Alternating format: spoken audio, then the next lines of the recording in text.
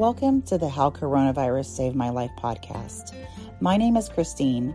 I'm a mental health nurse practitioner who got coronavirus in April of 2020 and had long COVID symptoms for months. I couldn't figure out why I wasn't getting better until I healed myself through unwinding my childhood conditioning. This is my story on how coronavirus saved my life and how I healed myself, along with others sharing their own personal stories and how they are navigating through their own healing.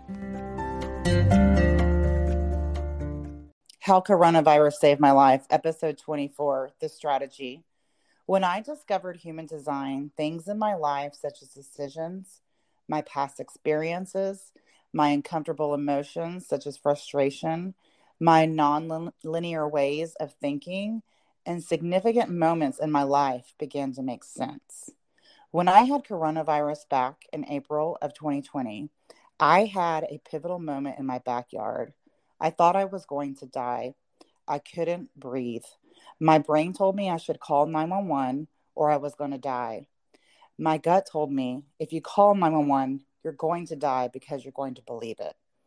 And I listened to my gut from that day forward.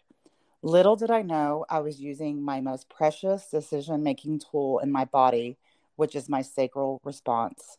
Today, I brought my friend and human design coach, Marielle, to dive a little deeper and continue more of a conversation about human design, talk about the 5 energy types and their auras, the energy type themes and non-self themes, which tells each energy type if they are in alignment or not, and discuss our 9 precious centers.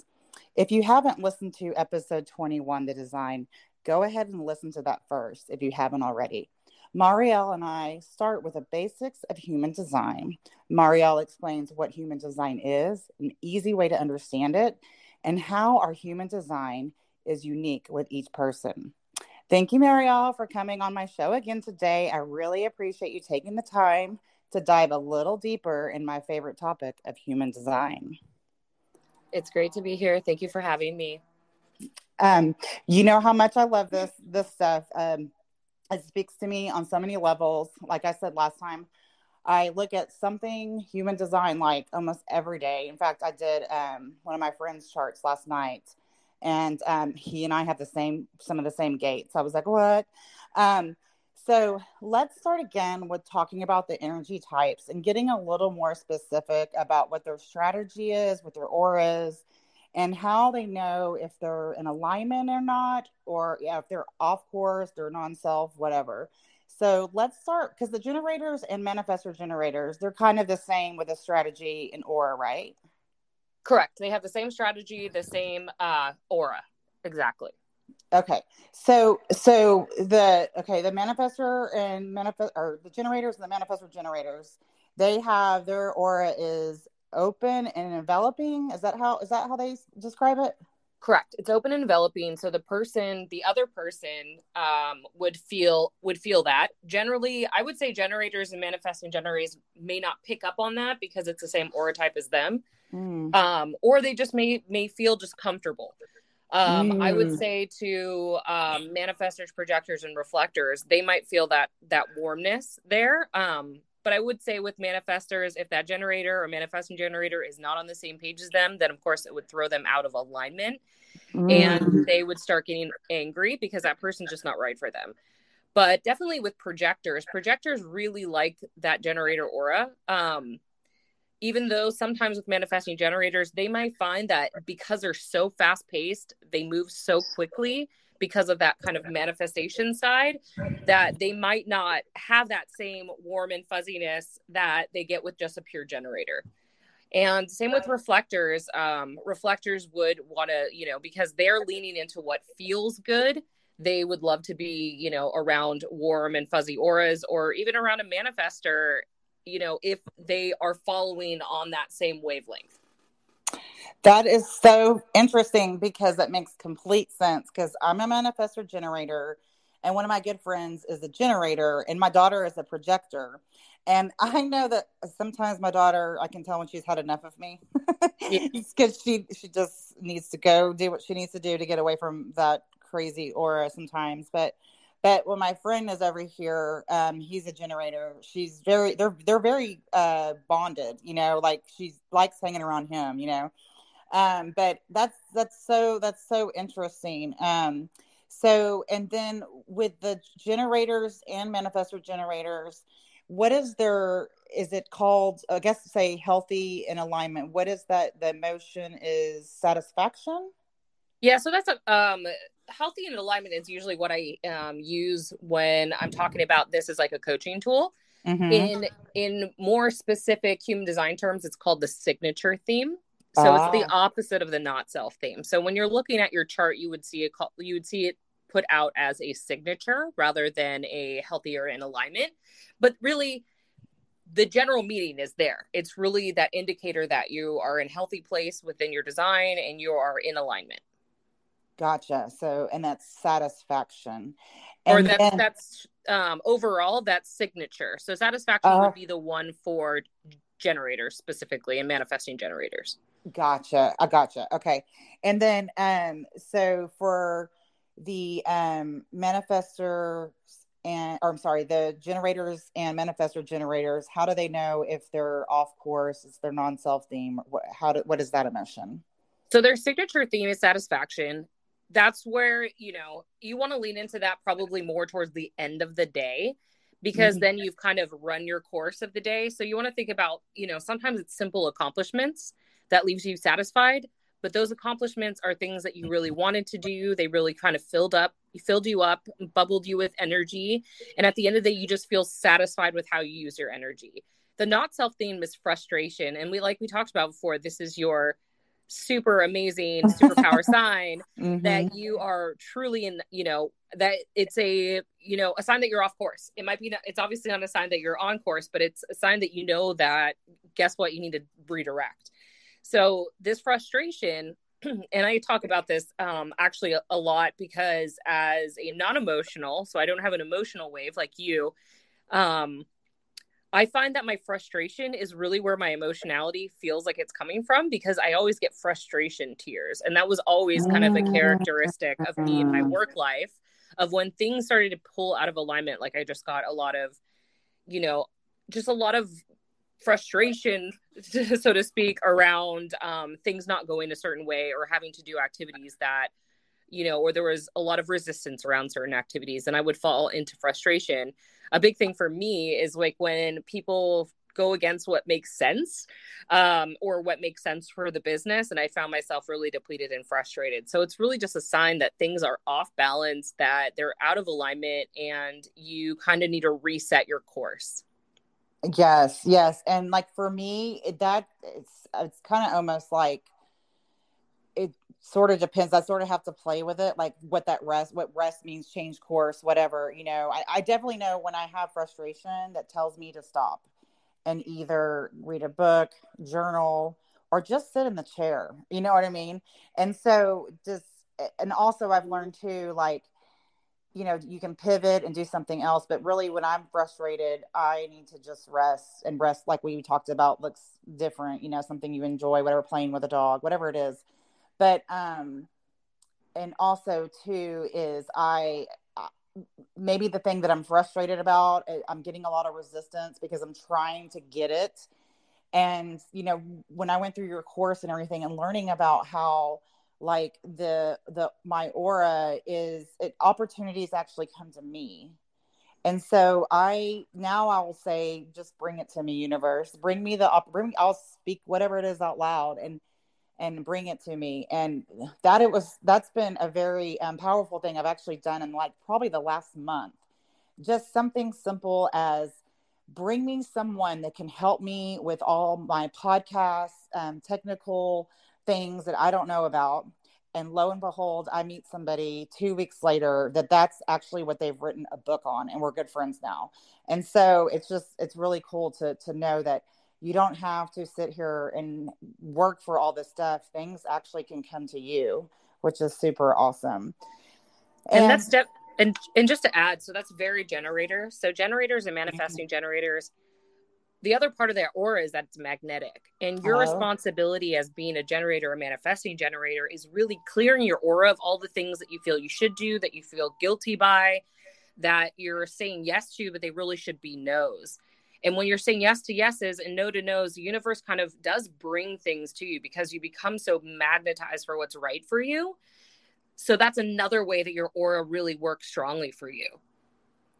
That is really cool. I'm a magnet. That's amazing. I love that. That is just, and how easy is that too, right? Like you don't have to, like I said, like that is super cool. Okay, I'm going to like do something every single day where I'm something I know that, right, because I'm not good with technology, but I've had to teach myself, and I need to ask more those opportunities and just let the universe take care of it, like, and bring it to me. That's super cool. And it's really important. So like you were saying, it's really important. And this is for generators and manifestor generators to say yes to the things you want to and no to the things you don't want to, right? Correct. And the only difference would be whether you have an emotional authority or a sacral authority. Gotcha. And we'll talk about that here in a little bit. Okay. And then is there anything else that you think we should address with the generators and manifestor generators? A couple things that maybe we need to point out? No, just a quick note again, just to kind of beat a dead horse about it. You really want to follow what you truly want to do, what you love to do, and what gives you excitement and energy and actually creates energy within you. And everything else, even if it's a meh, you need to do it. Those are the things that if you can delegate them away, or you can wait until maybe they do spark, especially with MGs. And definitely being really judicial and crucial around saying no to things that you really know are no's. And if it's something that absolutely has to be done, of course, taxes, for example, Mm-hmm. You have to find the right time where you do maybe have a little extra energy and just be maintaining that energetic balance. But if you are needing to get a boost and you're kind of feeling depleted, the best thing you can do for yourself is really hone into what you want to do and what feels really good, because that's going to create more energy to do the things that are less exciting. I love that. Speaking of taxes, I've been avoiding it, or, I've been doing the things I love to do basically. But I know that the taxes are around the corner, and that's something that, I'll need to be doing soon. But what's cool is I have a bunch of projects that I'm about to complete in a few days. So next week I'm going to have the energy just for that. So that's awesome. I'm not going to start anything else new next week. So that's good to know. Okay. Can we talk a little bit about manifestors? What is their signature?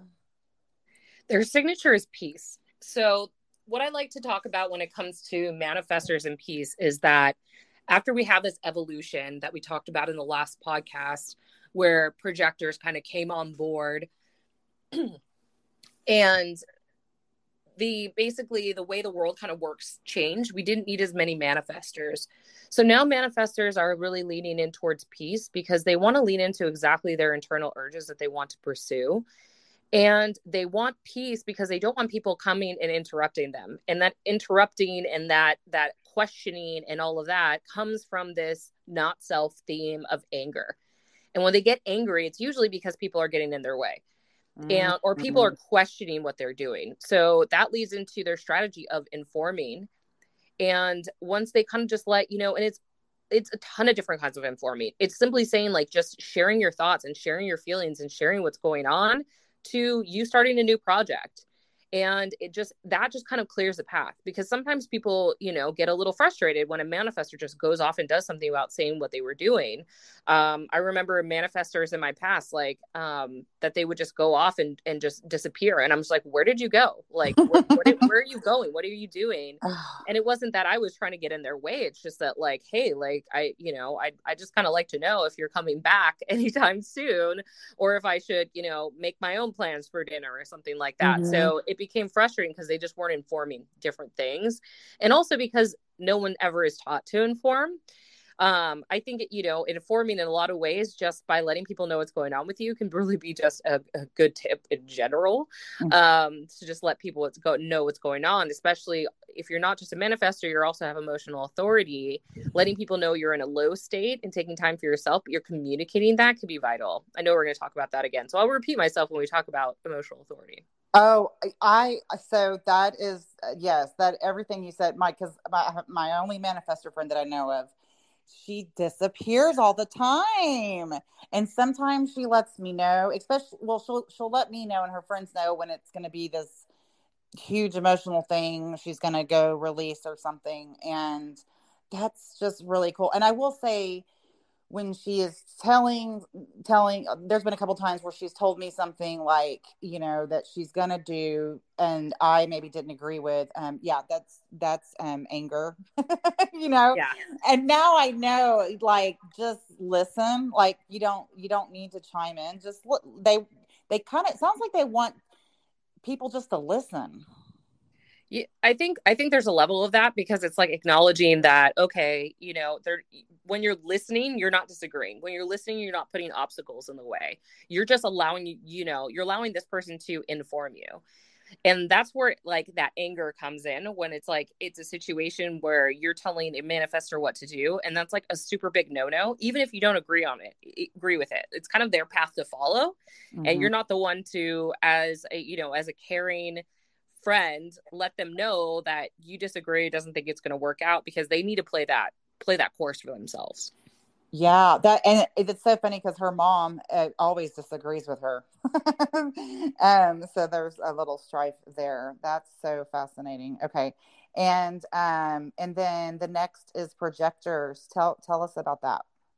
So projectors, their signature is success, and their not self theme is bitterness. So success is what they lean into, and also I would say this is similar to generators and manifesting generators. This is something that you want to kind of assess over time, and maybe at the end of the day, and they want to just, projectors want to lean into, do they feel successful today? And because their strategy is all about what we call waiting for the invitation, what I think is just waiting, you're identifying whether there's recognition and value in the conversations you have, in the opportunities you pick up, and different, where you may work, where you are in a relationship with a friend or a significant other. There has to be that value and recognition.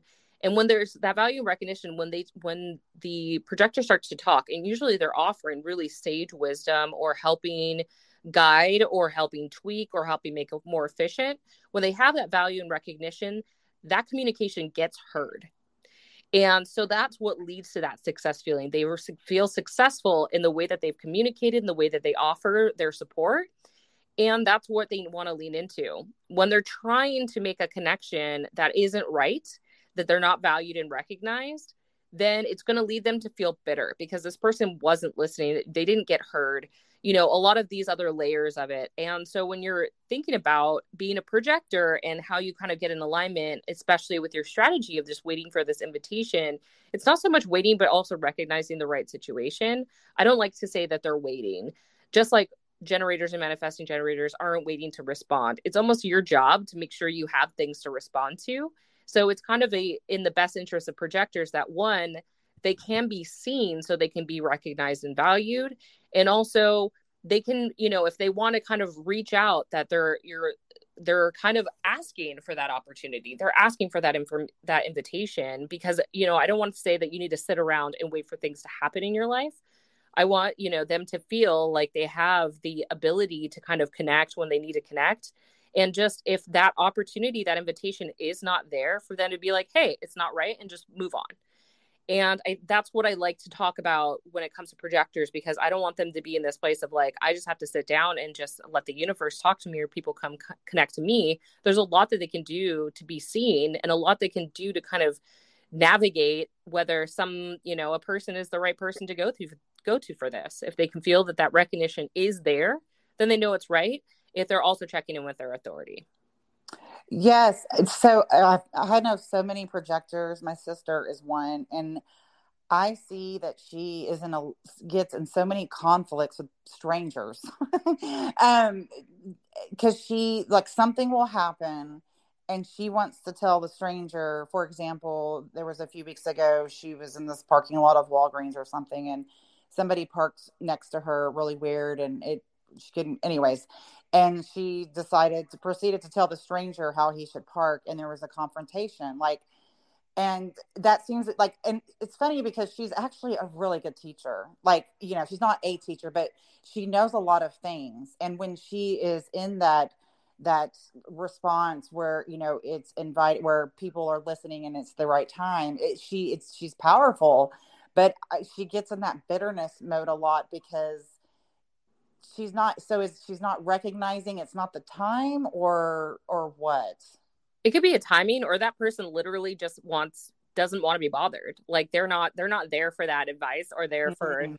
you know, to hear that. And then of course they're going to react in whatever way. So if it's like, especially if it's a manifestor, it's going to result in anger. If Oh. it's a generator and MG, it's going to result in frustration, which can be very felt by the other person. Uh-huh.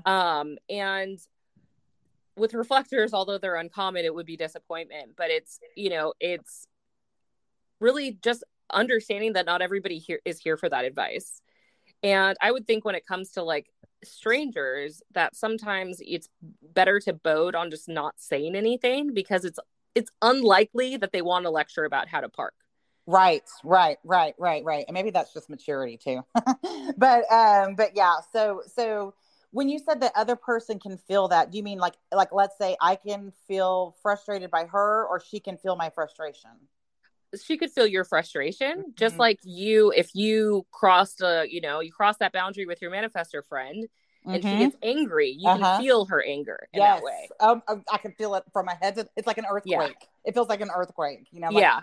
I And that, don't and I don't feeling that on her end is going to lead to her feeling bitter. Your frustration leads to her feeling bitter. That's so fascinating. Oh my God. And because I always say we're just all reacting to each other. And it's so true. We truly are reacting to each other. That's so crazy. And we'll Okay. talk about reactions and reactionary emotions as Woo. well with the emotional solar plexus, because I'll add the tidbit here. Not all emotionality is controlled within the solar plexus. Like everyone has emotions, and these signature and not self themes are a perfect example of the kind of emotions, reactionary emotions that we can for sure have, no matter if our solar plexus is defined or not. Gosh. Hashtag it's complicated. Yeah, sneak peek. Okay. And then the last one, reflectors.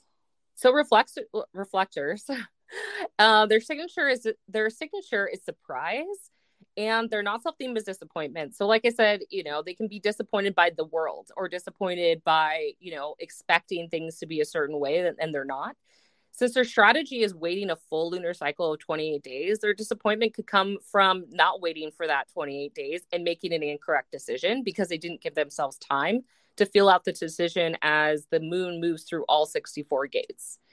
And it could just be, you know, sometimes disappointment because they're in a place that doesn't feel good, and they're forcing themselves to be in that place where they need to lean into what feels surprising. The world is meant to surprise them.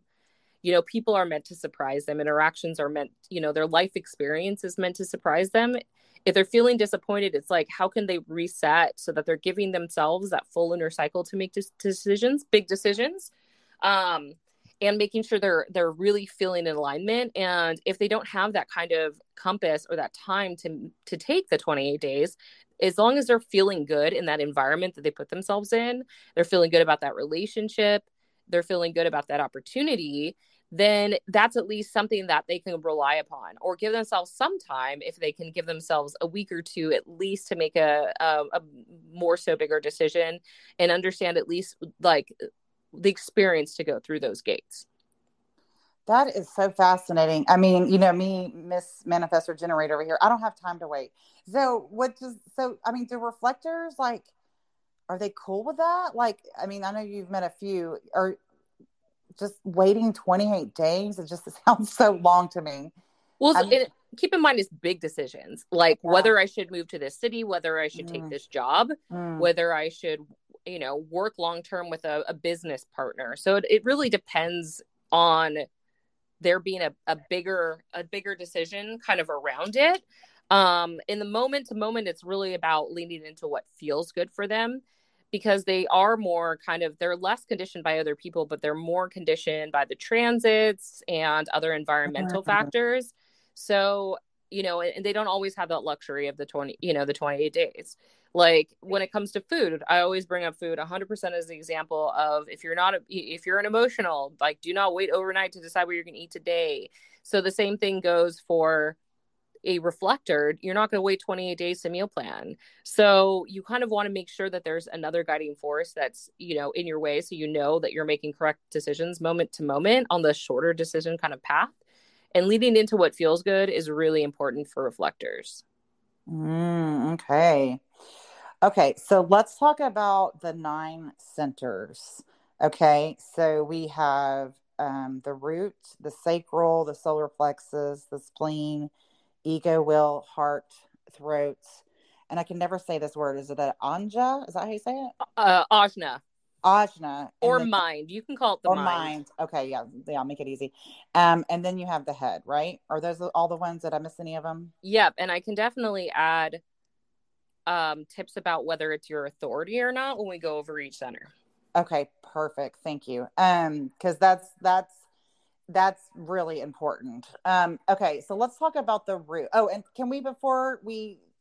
should we talk about open and define as we talk about each center, or talk about what open versus defined means before we go through them? Sure, I'll give you a quick overview. So when you're looking at your chart, like physically looking, a defined center is one that will be colored in, whether it's brown, whether it's red, whether it's green, whether it's yellow, depending on each of the centers. So that's that's one keynote where you can look at these centers and know what's defined and undefined. Also, if it's open or undefined, then it would be white. Open would mean there's no activated gates, so each of the gates would not have like a circle around them or something to note that they're activated. And an undefined center would be white, but you could see that there are gates activated either by a colored circle over the number, or depending on whichever software you're using. The main thing to understand around defined versus open and undefined is that where you're defined, this is energy that you're putting out there, even if it's not an energy center. Like the identity, for example, you're kind of putting that, like people who have it open are sensing your identity. Even if it's not a motor center, they're still picking up on your identity. Versus where it's open or undefined, you're taking that in from other people. So when you're looking at your chart, looking at defined things, these are things that are going to be kind of set within you. We'll talk about what that means for each of the centers. And then when it's undefined, that's definitely where you're taking it in from other people. And that type of energy or that type of, theme will ebb and flow within you. And it's more your responsibility not to overly identify with, other people that you're taking in that energy from, and understand how to kind of maintain your own boundaries and kind of homeostasis in that area. And, learning from all of this experience that you're taking in from all of these other people and making sense and wisdom about it and being super empathic about that without identifying with it, without taking that in or being conditioned by it. Yes, I love it. And we're going to start with the root. When the other day I heard I think I read something about those with an undefined open root can feel somebody who has a defined root if they're in a rush. All of a sudden they feel like they're in a rush as well. So let's talk about the root. What is the root center? So the root center is both a pressure center and a motor center. It's the center at the very bottom of the chart. If it's defined, it'll be brown. And if it's undefined or open, it'll be white. And so this is the center like that pushes you to start something, get something in momentum. And also the center that handles kind of stress and hurry. And so when it's defined, ideally, if you're looking at the alignment side, you're going to be very grounded. You're going to have your own sense of timing when it comes to initiating and starting things. And, but you still can be conditioned either from yourself, conditioning yourself. And this is something I have a lot of experience with. And telling yourself you need to have, you need to be initiating more. You need to be in action all the time. And that can overexhaust your defined center. And for me, that led to adrenal fatigue. So it also governs the adrenal glands in the actual body. So you can have a defined center and still be conditioned. Just to clear any notion out there that if you have a defined center, you're automatically in alignment and everything's good. Not necessarily. Yep. you're still can succumb to society's pressure. And as you know, everyone knows, especially in the US, there's like a very strong hustle culture. And so you can definitely take on this level of hustle, especially if you're meant to be more grounded, which we all are meant to be more grounded. You can take that and use that against yourself and condition yourself to be more hurried and more stressed and take on more pressure. 1,000%. Same. Now I'm going to go back over my roots later on tonight, because I definitely, it's like this guilt thing. If I'm not doing something, it's like, why I put this pressure on me. If I'm, so when I, hey, this is funny. When I have a frustration and I decide to rest, there's this guilt thing that happens. It's like, I should be doing something. And so, I try to, tell my brain like that, no, you need to rest. That's important, because I know there have been times when I did like actually rest, like I had something came to me and I did, it was really awesome. So yeah, I need to work on my root more. I'm going to look at that. Okay. And I totally can. And just to say, I can totally identify with that. I get in the same way where I know, like, I feel depleted, I feel uninspired, and I just need to rest. But that guilt, that guilt seeps in, and that can be such a huge energy drain. Mm-hmm. That guilt for not taking action almost depletes you more than taking the action in the first place. It's exhausting. It's totally exhausting. Okay. So then let's talk about the sacral center. So the sacral center is that center of life force, sustainable energy. So if you have it defined, you're either a generator or a manifesting generator. And when we talk about doing what you want to do, doing what you love to do, that's all things related to the sacral center. And the sacral center, when you allow it to respond, so it's also that response engine that correlates to the strategy. When you allow it to respond to something and it tells you yes, no, maybe, or fear, you need to kind of respond in line. So any yeses, do it. Especially if you're a manifesting generator, because that response changes quickly. If you kind of sit on it, it might change. So you kind of want to act in the moment much more. And with generators, it's usually you can kind of count on that sacral response to be long-term. So you can kind of sit with that sacral response for a while and kind of rely upon it. But if you're going through your day and you have things that you're really excited about, it's kind of your responsibility to do that. It'll create more energy for the things you're less excited about doing but need to do, and actually creates more energy for the people around you. So you're doing a favor, like you're doing a favor for your projector daughter by having more energy, and she can pick up on that. Oh my gosh, that's so amazing. I love that.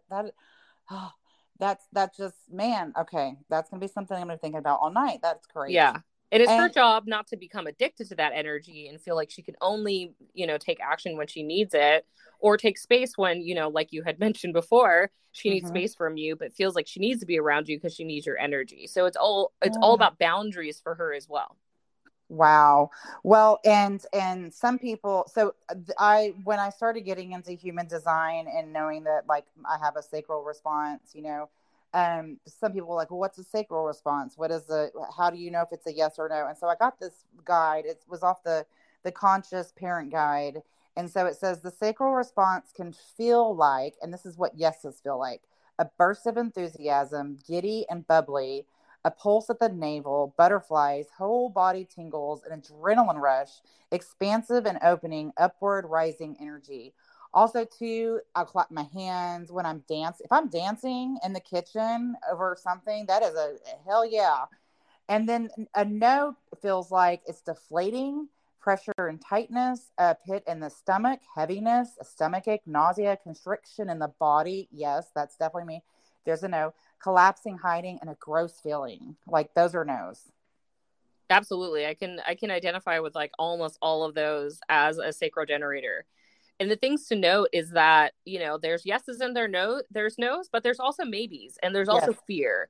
So the maybes are just not going to feel like much. Or you have a little bit of a response, but it's nothing compared to like a full hell yes that you felt before. Right. And then fear oftentimes feels like excitement. Like, it feels like a yes, like the excitement, but also feels like a no, like you're pulling away from it. And you kind of have to just tune in when you have the excitement and the no response as well, and realize, is this something I'm afraid of doing, but it's really something I should be doing? Not should. Right. That I really want to do, but I'm just afraid of it. Yeah, 1,000%. Because on Monday, on March 21st at 7 p.m., I'm hosting my first live streaming event for my podcast episode, and we're going to talk about mental health stigma in the Black community. And I'm really, really excited, but I'm also really nervous, because I've never done this before. And I know it's going to be great and it's going to turn out really beautiful. And it's going to happen. But like what you were saying, like it's the fear of what's going to happen or not wanting to do it, because it's not even, it's a hell yes, but that no or whatever it is it's just fear, I guess, is what's seeping through.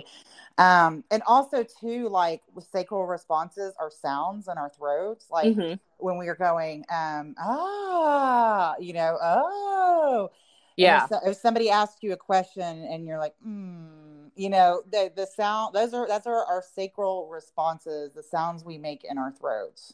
Which I want to add is really funny for me. I never really realized I made sacral sounds until I was around a projector that pointed them out.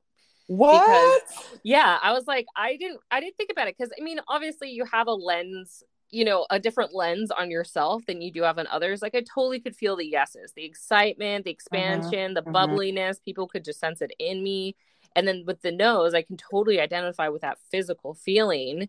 But it wasn't until someone pointed out when I was like, huh, or and I was like, she's like, you make sacral noises. You realize you make sacral noises? I was like, no, but I guess I do. And I think it's also because my partner is a sacral generator as well. So I think it's just, I'm in an environment where it's just the norm, and I didn't have anyone to point out that it was potentially not abnormal, but that it was a thing. Yeah. Yeah, that's so funny.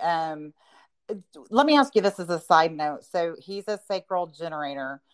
Do y'all ever mimic each other's sound? Like, let's say you're sitting on the couch and you go, does he go, too? Have you ever had that happen? Maybe once or twice, but then again, I haven't been watching for it. But the next time we meet up, I'll definitely catch you up on that. Yeah, because that's happened to me a few times, and I'm like, is he repeating my sounds? And then I actually like purposely made a sound and he repeated it. And I was like, what is this? What's happening? I'll definitely be testing that tonight. Yeah, test it.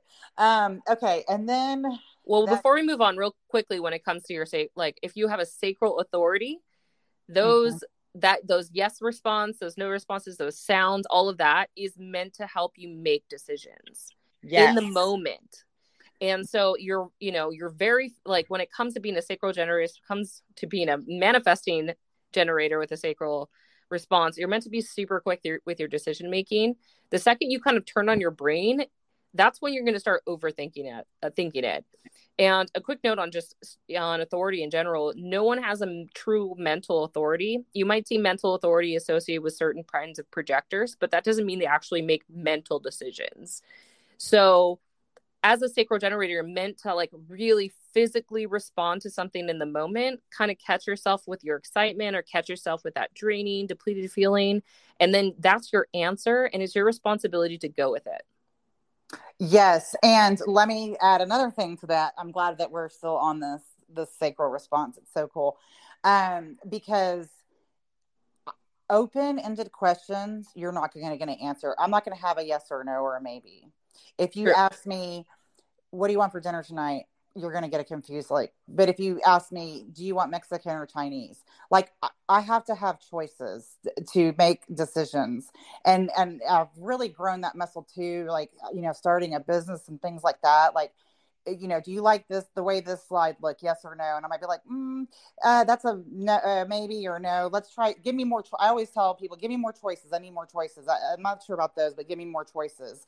I know choices is so important for me. That's how I make decisions. It's either yes or no. True. And between the dynamic between me and my partner, when we think about what to eat, we both are like, oh, what do you feel like? What do you want to eat? And it's just like, no, I don't know.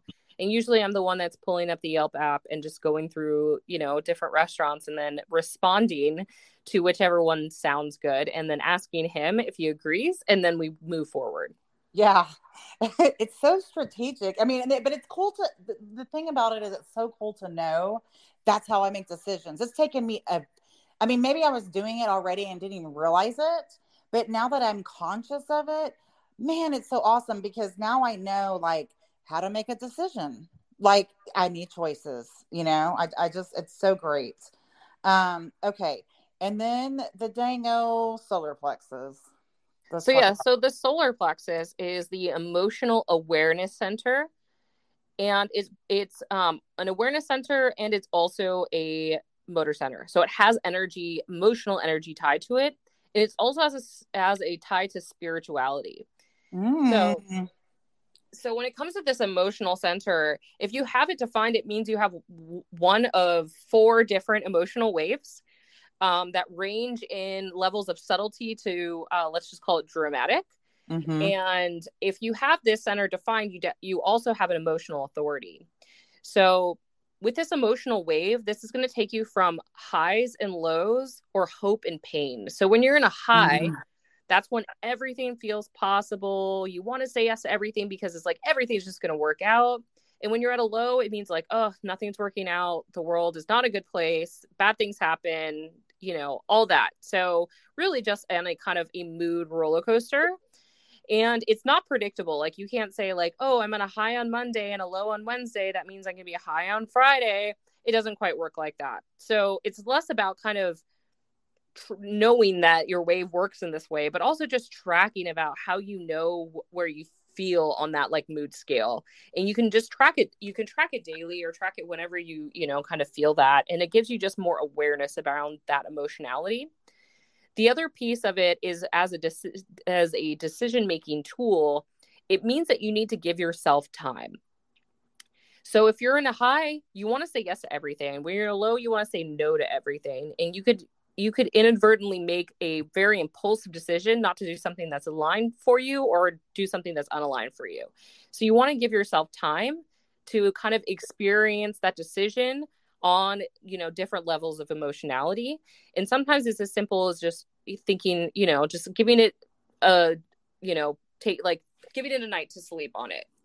And then in the morning, if you still feel good about it, especially if you're a sacral being, you can kind of check back with your sacral, and you still feel excited about it, then you know it's the right thing. If it's meh or a no, then you pretty much need to say no to that thing. The other cool part is that, like I said, it has a kind of tie to spirituality. And this is around, this waiting for clarity, giving yourself time to make a decision, sleeping on it is also, letting you kind of tune into divine timing. So if you are so excited about something because you're on emotional high and you want to say yes right away, if you don't give yourself time, the universe might be bringing you a better opportunity tomorrow. Or it could show you that this is not a great opportunity by something you find out in between. So just allowing yourself to have time and allow yourself to kind of experience that decision will bring it into more clarity the time you give it. So you could want to give it even more time, the bigger decision it is, than even overnight. So it's really up to you and how certain you are on an emotional level of that decision and whether it's correct for you. Oh, yeah. And so I feel like I'm the only one with an undefined solar plexus. I'm just taking everybody's emotions in.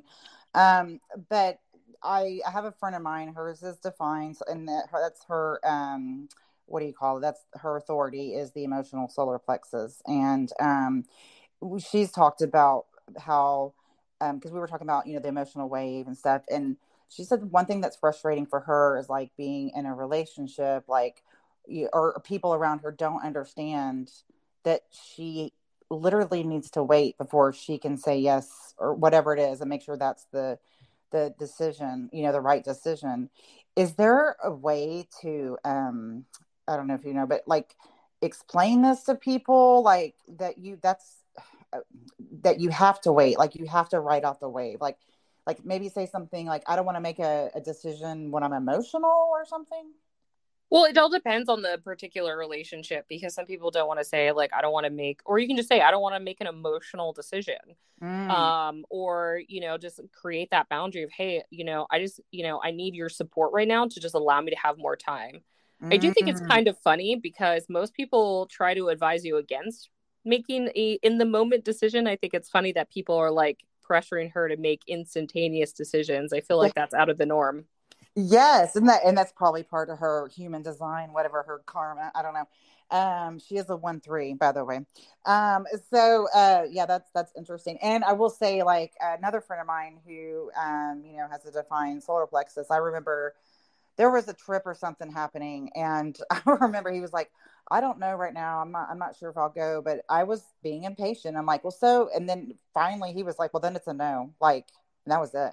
You know, like, I do not pressure me to make a decision. Let me think about it. And now that I know that that's his emotional way, like he needs that time. I'm like, take all the time you need. You know what I mean? It's really funny. This is why I love human design, because the way that I approach my friends and family, coworkers, it's so different now, because now I can see, like, I don't have the answers to everything. Everybody is so unique, and we all make decisions from different energy, different spots.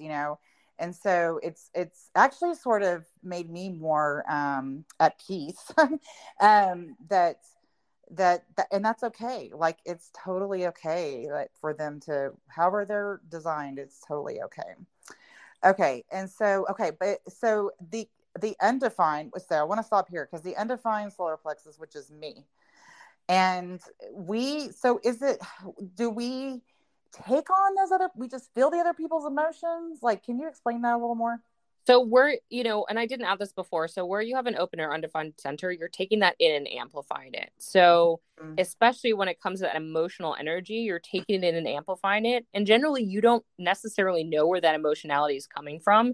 You can usually recognize it's not you, but Mm-hmm. it's your job to identify it as not yours, create those boundaries around it, do what you need to do. If you need to take space, you 100% need to take space. Mm-hmm. And then also too, as being super empathic and understanding where someone else is on their wave, if that openness in that relationship is there, just be like, hey, like, I just, I noticed that, you're in a little bit of a low. It's like, maybe you just want to take some time, on your own, have this conversation later, something like that, so that you're using that like super hyper awareness of their emotional state to help them and guide them, because that's what comes from this, is just true emotional wisdom and empathy. Okay. Okay. Yeah. Cause I worked with, for like 3-4 years. She has a defined, I have an undefined. I'm like, I literally like describe it as like a roller coaster. I'm like, why am I on this emotional roller coaster? I'm just sitting here minding my business. You know what I mean? But yeah, I love her. So, and I was reading something like the undefined, they're the receivers, and the defined are the transmitters. So they're like transmitting the emotions, and then the receivers, undefined, are taking them in. So I thought that was Absolutely. Yeah, I thought that's that was a absolutely really correct. cool way of explaining it. Okay, the spleen. Let's talk about the spleen. The spleen is also an awareness center. It is not a motor center, so it doesn't have any like quote unquote energy tied to it, but it's all about bodily awareness. And that goes along with instinct. You also hear a lot about it being intuition, but it's definitely the intuition that is, much more related to that instinct level of things, kind of that awareness of, good, bad, and the other that you physically take on. Um, because no one I don't want to put out the word there that if you have an undefined spleen that don't have intuition, because all of their definition throughout your chart, also all the open centers that you have, all the different interactions you have in your chart, you are 100% meant to have like a level of intuition about it, and to trust your body. So if you're a sacral authority, you're 100% trusting your body and the intuition that your sacral is giving. So I just want to, dismantle that level of, disconnection. A lot of the times when we talk about the spleen being the intuitive center, it 100% is intuitive, but it's much more geared towards body intuition. So when you have it defined, you have these like inner knowings. For me, it's like, usually it's kind of pretty black and white because I have it defined. And sometimes it's like, I know when something's bad and not to do it. And Mm-hmm. I know when something feels more safe. Mm. So it's a really strong guidance system in that way. It's also tied a lot to anxiety and fear. So all of the gates, in the more contemporary interpretation of human design, it's all in terms of fear, like fear of authority, fear of failure, fear of inadequacy, things like that. And so because it's so tied to fear, it's on the, you know, in alignment versus not self, or in alignment versus not self, or like if you, we don't really call it signature, but I would just call it in alignment. It's like you are aware of your fear and you don't let it get in your way unless it's something that you really do need to respond to, that is like bad for you. Like, don't go into that dark alley because you know Yeah. it's bad for you. Yeah. But at the same time, if you're fearing being seen, or you're fearing or not trusting your intuition, those are things that are, you're meant to kind of push past that.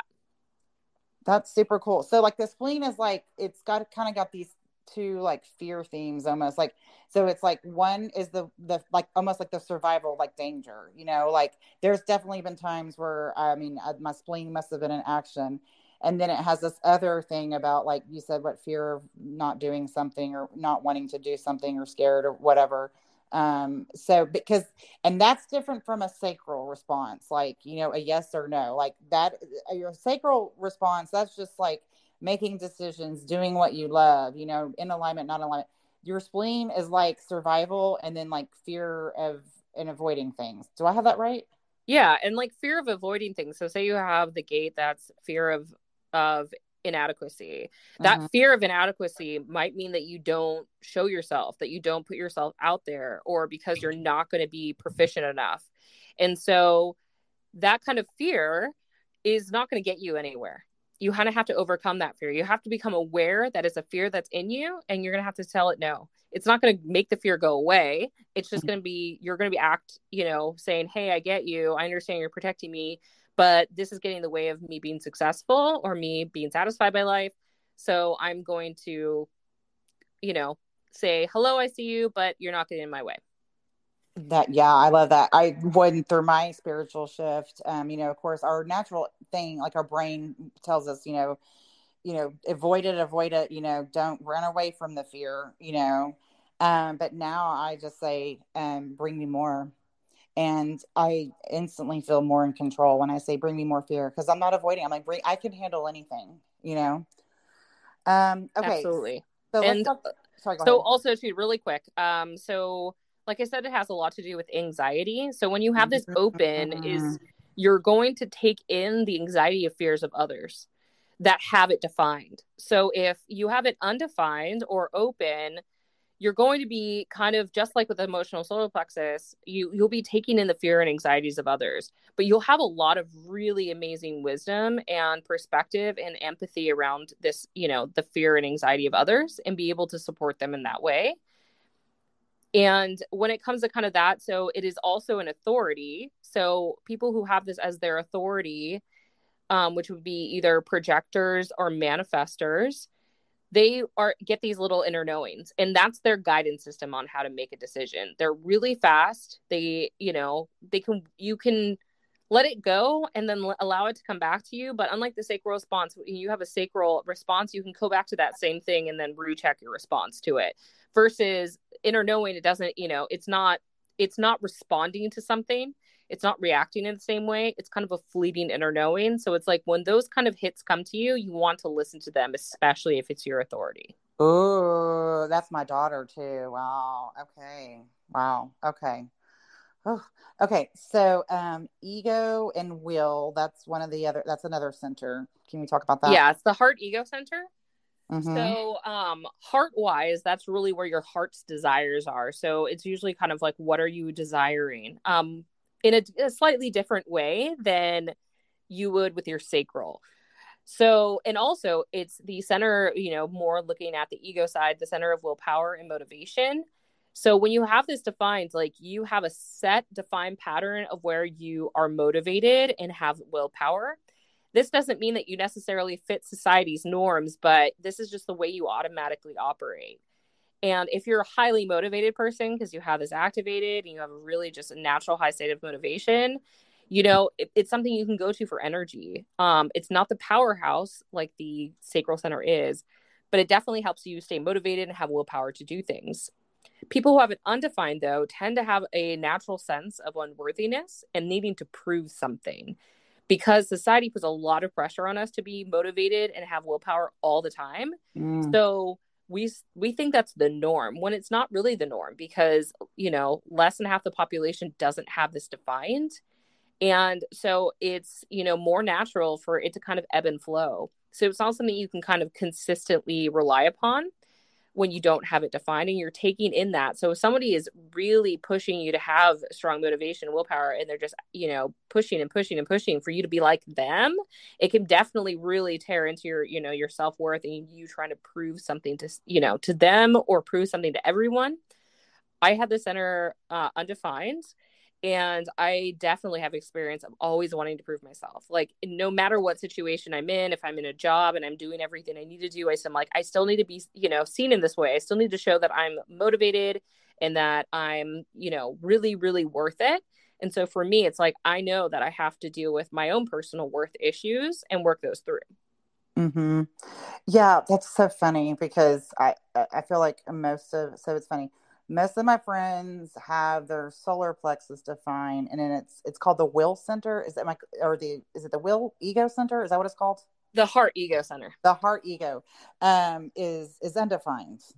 And I feel like it's the same thing like you just said. It's like they're in this like prove mode. So fascinating. So fascinating. Okay. And it can also be just to add, it can also be an authority. So Mm-hmm. that's where you would, if you have it, you could either be a manifester or a projector. And Mm-hmm. that's really about leaning into like what your heart desires, what your heart is Mm-hmm. connected to. It's not going to be like an ego position to where you're like, oh, you have the heart ego center for your authority. It means you make super egoic and selfish decisions. It's not like that at all. You're just very heart centered.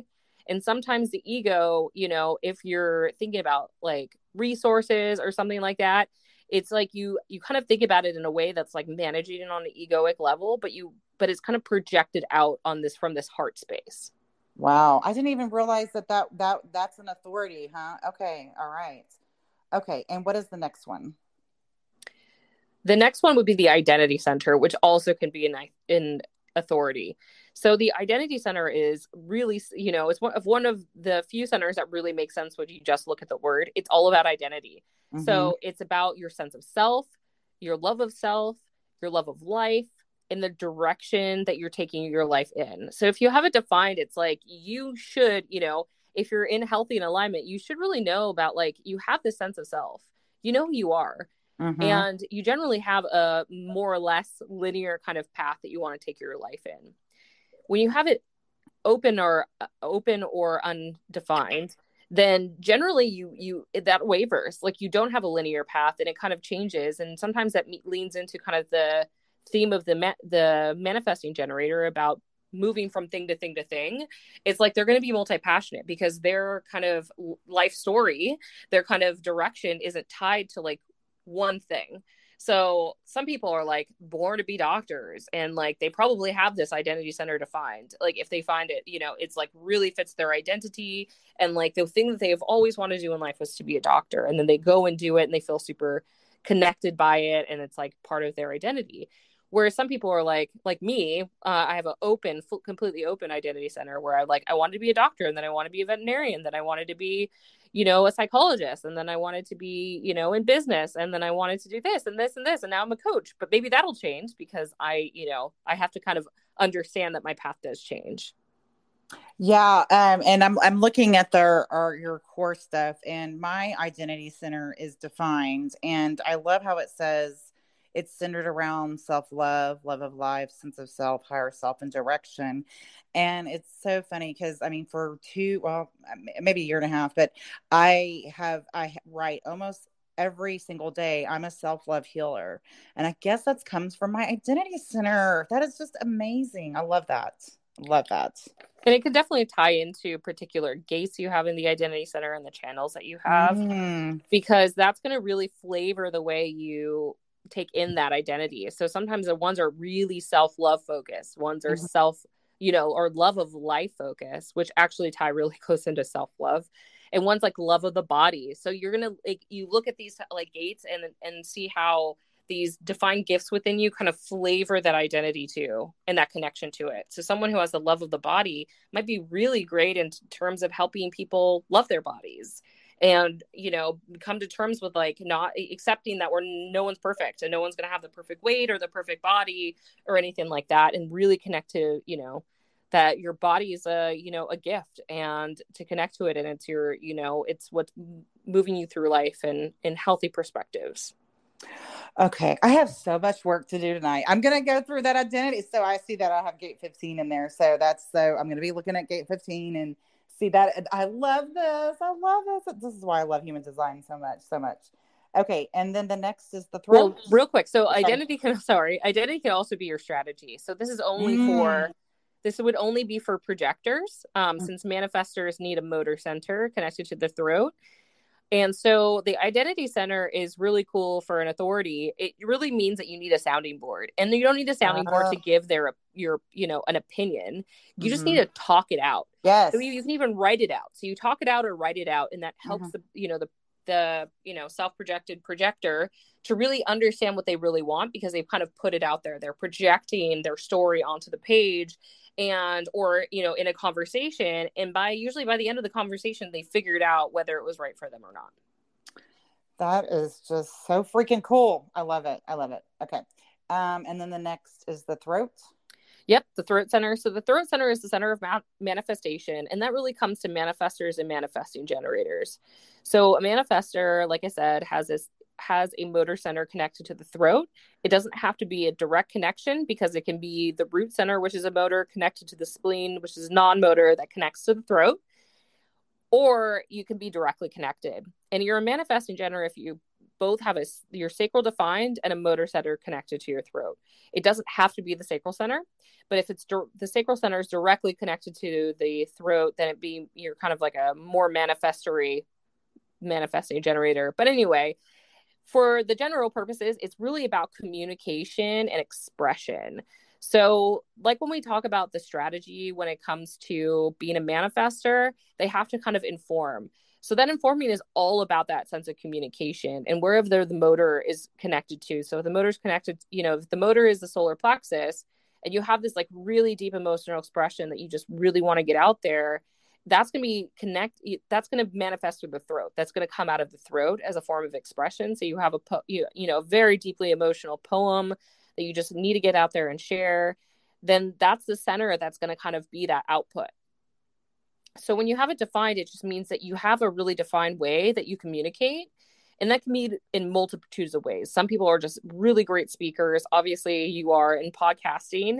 And some people are just very expressive artists. Some are just expressive writers. All these, there's so many varied forms of expression. I feel like expression could even be through touch. So there's a lot of ways that someone can express themselves. And when you have it defined, it's just you have a really just kind of a defined way in the ways that you do express yourself. And also you just have this strong sense of your own voice. So when you speak, you usually are speaking, especially if you're in alignment, when is the right time to speak. And just there's kind of a natural thing. And when you have it open or undefined, it's you don't have that same connection to talk about yourself quite as easily, and you have to pick and choose your moments.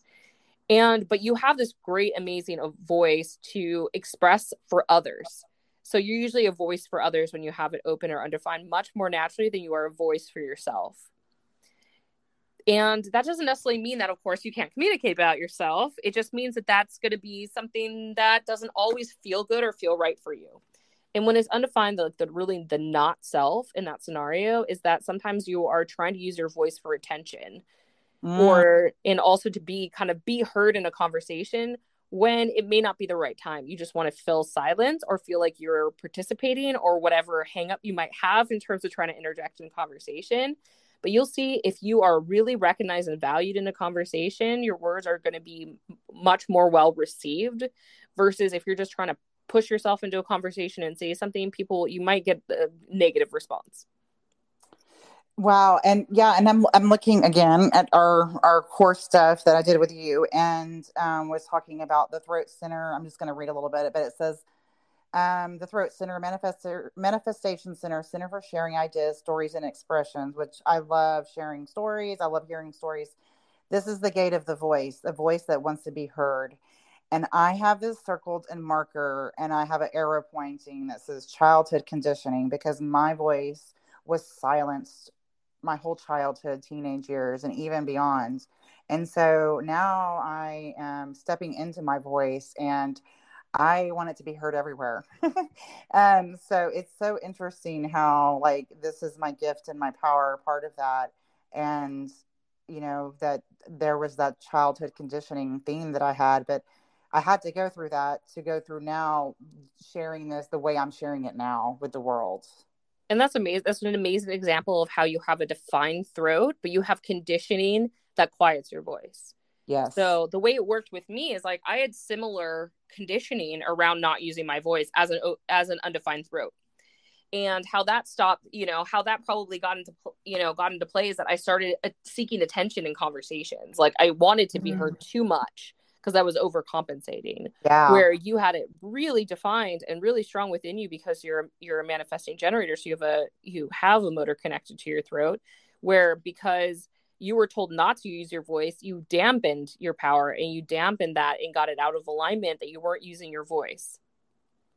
Yeah. Yeah. And that's been probably one of the number one things that I've definitely overcome it and things like that. There's still little things there, that creep up on you, but that has been my biggest thing for my childhood conditioning is overcoming, that fear. And that childhood conditioning is now I don't give a damn. Like this is my time to help myself and help others. And all that conditioning is just squashed. So I love it. I'm screaming from the mountaintop. So absolutely. Okay. And so the next one is the mind. Yes, the mind, or Ajna center. So just to say, so we talked a little bit about mental projectors when I said no one has mental authority. So mental projectors are ones that they could have all three, the throat, the ajna, and the head defined, or they could have the throat and ajna defined, or the ajna and head defined. And then real quick on that, just to talk about the authority there, is that because they have this mental definition, either the ajna in the head or the ajna in the head. And so what they do is they have to kind of mentally research a decision. But that doesn't mean that they're making a decision based on that mental research. They're going into a place that feels good and kind of, allowing for that decision to come to them, like whether that's a good decision or not after they've done that work, or actually physically putting themselves in a situation that mirrors that. So like, if it's for a job, going to that office and kind of experiencing how that feels can be really helpful. Or, if you're planning an event and going to that venue, or if it's something that's not venue based, like going to a park that's super peaceful to you after you've done that mental work, and then allowing that decision to come to you while you're in a feel good environment. Okay. Because I have a real good friend of mine. It's the only one I know that she's a projector, but her authority is mental. And I remember she was one of the first people that I like looked at her human design chart, and I didn't know exactly what I was looking at, but it said mental. I'm like, I don't know what that means. Yeah, that's super cool. So they have to, like it says on here, step back and observe the situation from a removed point of view. Yes. So they're not doing it in the place that they're currently doing research. So they have to remove themselves from that research and just let that kind of decision come to them while they're in that environment. So you'll see with mental authority. Yeah. You'll see with mental authority that you're going to get a lot of varied descriptions. I've seen ones just like the ones you recalled, and also about doing this mental research and then finding a place that feels good. Others, it's like you have to kind of get into that environment the best that you can and see how it feels. So, the verdict is out there in terms of exactly how that expresses, and it could express differently from person to person, but it's 100% not making a mental decision. You're not making a pro and cons list and looking at that list and making that decision. Okay. My mind is completely blown right now because her and I have been, we were looking at investing in a house, buying a house. Actually, we've been doing it for months, but to get a house and have for an Airbnb, buy a house for Airbnb because she already has two. And we've been when we first started, things were going on and we're trying to figure out, looking in different places where, because the housing market and all that. And she literally, like a few weeks later, texts me out of the blue and she goes, Christine, it has come to me. And this is the house that we're going to do. And I was like, okay, like, that's cool. It literally comes to them. Yeah. And they've done, because they'll look at that house, they'll do the research, and then just kind of let it sit and get themselves in different environments. Of course, since it's a joint venture, you still need to make sure that it's a sacral yes for you, that same exact property. Mm-hmm. And even though maybe you gave that property as one of the options, that you had already said, yes, I love this property on the list of like 10 different properties, and she's just coming around. So anyone who has like instantaneous authority, like, Mm-hmm. which is really, sacral and splenic, and really, I would say both heart, ego, and identity can get an answer fairly quickly, versus the mental projectors, the emotional authority, and then also with obviously the reflectors, you need 28 days. You have to, like you said, you just have to give them time and bandwidth to understand when that's correct, even if you already know what your decision is. Oh my gosh. Okay. So, and there was a house that I was like, this is the house. And she was like, and she didn't really tell me why. And I was just like, well, I've never done this before. She knows what she's doing. But my gut was like, this is the house. This is the house. This is the house. Oh my gosh. Okay. That's so fascinating. That is just truly fascinating. Okay. And then the last energy. Well, we didn't talk about the ajna. So the ajna, sorry, I went straight to the mental authority and skipped over the actual center. Yeah, that's funny. So the ajna is a realization, rationalization, it's making sense of things. So it's highly obviously connected to the head. The head is, I'll kind of talk about them in conjunction. So the head is where inspiration comes in, and information, and questions. Well, the ajna is where all of that information is taken into account and rationalized and conceptualized. And it's like really where you're coming into the answers. So if you have the ajna center defined, then it's meant that you are going to have a perspective on things, an opinion on things, that you're going to, and a lot of the times you're going to hold true to that, especially if you have the gate of opinions. And that's like something that is your personal truth. Like, you 100% believe that it's, you've made sense about it in the way that you make sense of things, and you kind of become a little more rigid in the way you view the world. Mm-hmm. And yeah, I know that. And when you have it open, you're meant to be literally open-minded and meant to take in a bunch of different perspectives. And like, sometimes you're playing devil's advocate with people who have their decisions already, or their, made their opinion, know their opinion, know their perspective. And you're like, but what about this opinion or that opinion or this? And the tip there is that even though if you have it open or undefined, you are amazing to have around, because you're always considering, other perspectives and other opinions, but you're likely not meant to change the mind of somebody who has already made their opinion and has a center defined. Yes, that is 1,000% correct. That is one of my friends that has his defined, and you're very rigid. I mean, there's been a few times I've slipped through and he's like, oh yeah, maybe, interesting. When that person is like really healthy about it. And so I'll bring up my significant other again. He's like, doesn't tell me that like, because I believe something different, I'm wrong. He just kind of says like, like, I see it, but this is what I believe in. And it's a really healthy perspective to have, because it's like owning your own truth, but allowing for other people to own their own truth as well. So that's been super healthy, even though we don't agree on restaurants all the time. But we do, he does have this really, it's not characteristic of someone with a defined ajna, because to them it is true. So it's, become something where we kind of worked it out, and it's like, he's like, I get what you're saying, but it's not, it's not my belief. And we're like, okay. And I'm like, okay. Like, and I can see his perspective too. So I totally understand. It's like, but when I'm where it's like, oh, but I feel more in this direction or that direction. And, so that's the thing. And so the kind of not self of having it open, then obviously having it defined as being too rigid and thinking your truth is everyone's truth, versus having it undefined or open, where you feel you have to be certain about things because the world tells you have to be certain about things. So it's like you have to make these decisions. And sometimes when you feel forced to make a decision, you become really rigid in that perspective. Like, say if you have when it comes to politics, and you have very strong religious opinions about certain things, and you have an open ajna, but your religion dictates that you need to take this side. And so even though you can see all of the perspectives about it, you're going to, possibly incorrectly just go with what your religion says because that is what you're supposed to believe. And so you become super, super rigid about that belief, even though you're meant to be even more open-minded. Wow, that's crazy. Yeah. That is nuts.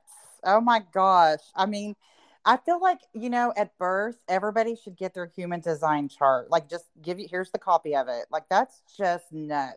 Wow. Wow. Well, hopefully that's the world we're coming into, right? That someone's looking at someone's birth chart, they're looking at someone's human design chart, and and it could be a very effective tool for parenting. 1,000%, yeah. Because I mean, like I said, the world around here is definitely change. With my daughter and I and her grades and all of that stuff. Okay, and then the last one is the head center. So, like I said, that the ajna is the answers and the head center is the question. So that's all the information that kind of floods in. And when you have it defined, it means that you're really kind of inspired internally. You have this like filter about what matters, like what questions are worth answering, and really what inspires you. You have this like filter around it. You just know. And, and it obviously depends on the gates and channels you have defined. But, it feeds right into the answer center. So you can't have the head center without the ajna center defined. So it just kind of, you don't have as much mental pressure as people that have it open, where they're just constantly bombarded with information and have to figure out like whether this is something worth answering, whether there's something worth spending time on. And the thing about whether you have any of these top two centers defined or undefined, it doesn't mean that if you don't have the ajna defined, it doesn't mean that you're not a thinker. That doesn't mean you don't have big ideas. It just means your perspective around them is a lot more understanding multiple perspectives than it is to have a definitive answer. And so it's one of those things like I struggle with this because I think of myself as a fairly intelligent person, and I'm just like, well, I don't understand. But then I'm sometimes also those open head, open ajna people just, have an answer for everything, kind of get really super engaged in a lot of things and just have a really strong sense of curiosity about it. So I don't want anyone out there to think that if they have an open ajna or open head, that they're not intelligent and not, their thoughts and opinions and things aren't worth sharing or valuable. Yeah. That's yeah, for sure. Wow, that's all of this is just so fascinating. That is just, and my same friend, her head and ajna are both defined. That's the one that does the mental, her authority is mental. And I know that, and actually when we get together and we're just talking about life or whatever, and I remember she'll start asking questions about X, Y, and Z. And I'm like, why are you even asking that? Why does that even matter? Like, it's so funny now. Okay, I'm going to analyze every single person's human design chart. Yeah. And every conversation. That is just, okay. It's so that's just so fascinating. I just love it so much. And keep in mind that question is fascinating. That question is worth it for her. Like for her, it matters. Yes. And I've just got to listen. I've got to just listen. Yeah. But you don't have to spend, you don't have to let that question hang on you either. It's one of those things that it's not, if you have an open head, it's not meant to weigh on you, and it's up to you to make boundaries with that. So let her become fascinated by it and keep searching for it. And you can help her in the meantime, just talk about it, but you just like let it go after that. It's her question to answer. Yeah. And I usually don't have a problem with that. It's that damn emotional solar plexus thing that I'm still struggling with, still working through. So I don't even have time for the head. Okay, well, this is awesome. Anything else you feel like we need to add or cover before we wrap up? I think we've covered a lot today. I think there's so much information in here that is going to be really juicy and helpful to a lot of people. Yes. Awesome. Well, I appreciate your time so much. I love you. Love you too. Okay, talk to you later. Bye. Sounds good. Bye.